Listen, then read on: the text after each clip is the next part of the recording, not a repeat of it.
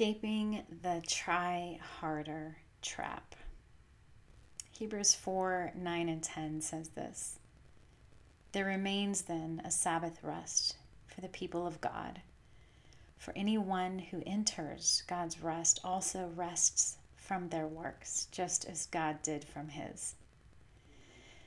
It's been said that the last 2,000 years of teaching and preaching on how to successfully live the Christian life and please God could actually be encapsulated in a simple two-worded exhortation: try harder. Do you keep stumbling over the same sin or habit? Try harder.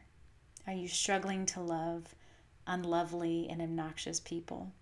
Try harder. Failing time and again to rise an hour early for prayer and Bible reading? Try harder. Not giving enough, serving enough, witnessing enough, attending church services enough? Try harder. You know the prescription: to bear down, double up, lather, rinse, and repeat in an endless, frustrating, shame-soaked cycle of defeat and failure that robs you of your confidence before God and keeps you feeling like the only Christian in the world who isn't properly doing all the things. None of that sounds very restful, does it? Yet rest is precisely what we are called to in Jesus, particularly rest from striving and straining to earn God's approval. The fact is, God sent Jesus so we could become restful human beings, not human doings. God paid such an enormous price and lavished his grace upon us to restore us, not to good behavior, but to himself, to reconnect us to the source of life and love.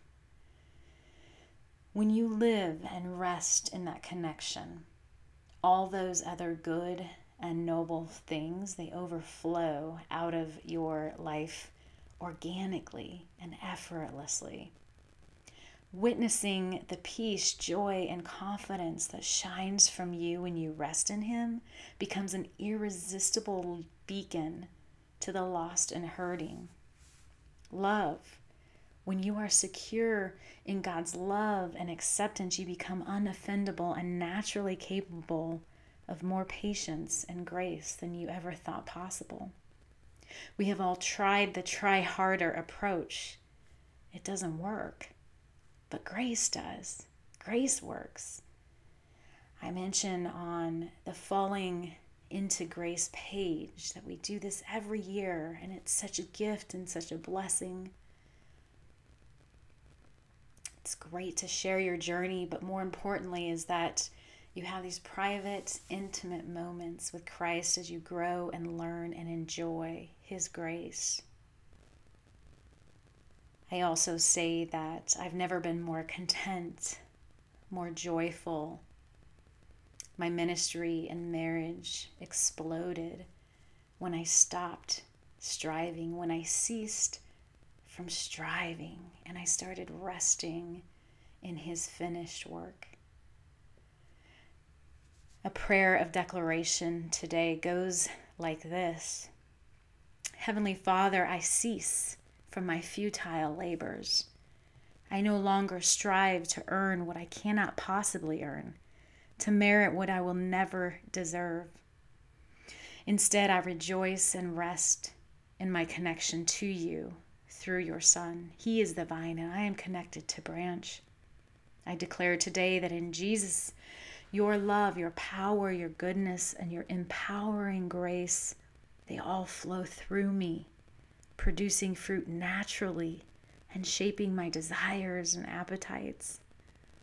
Good and noble things overflow out of my life organically and effortlessly. Peace, joy, and confidence, they shine from me, making me an irresistible beacon to the lost and hurting.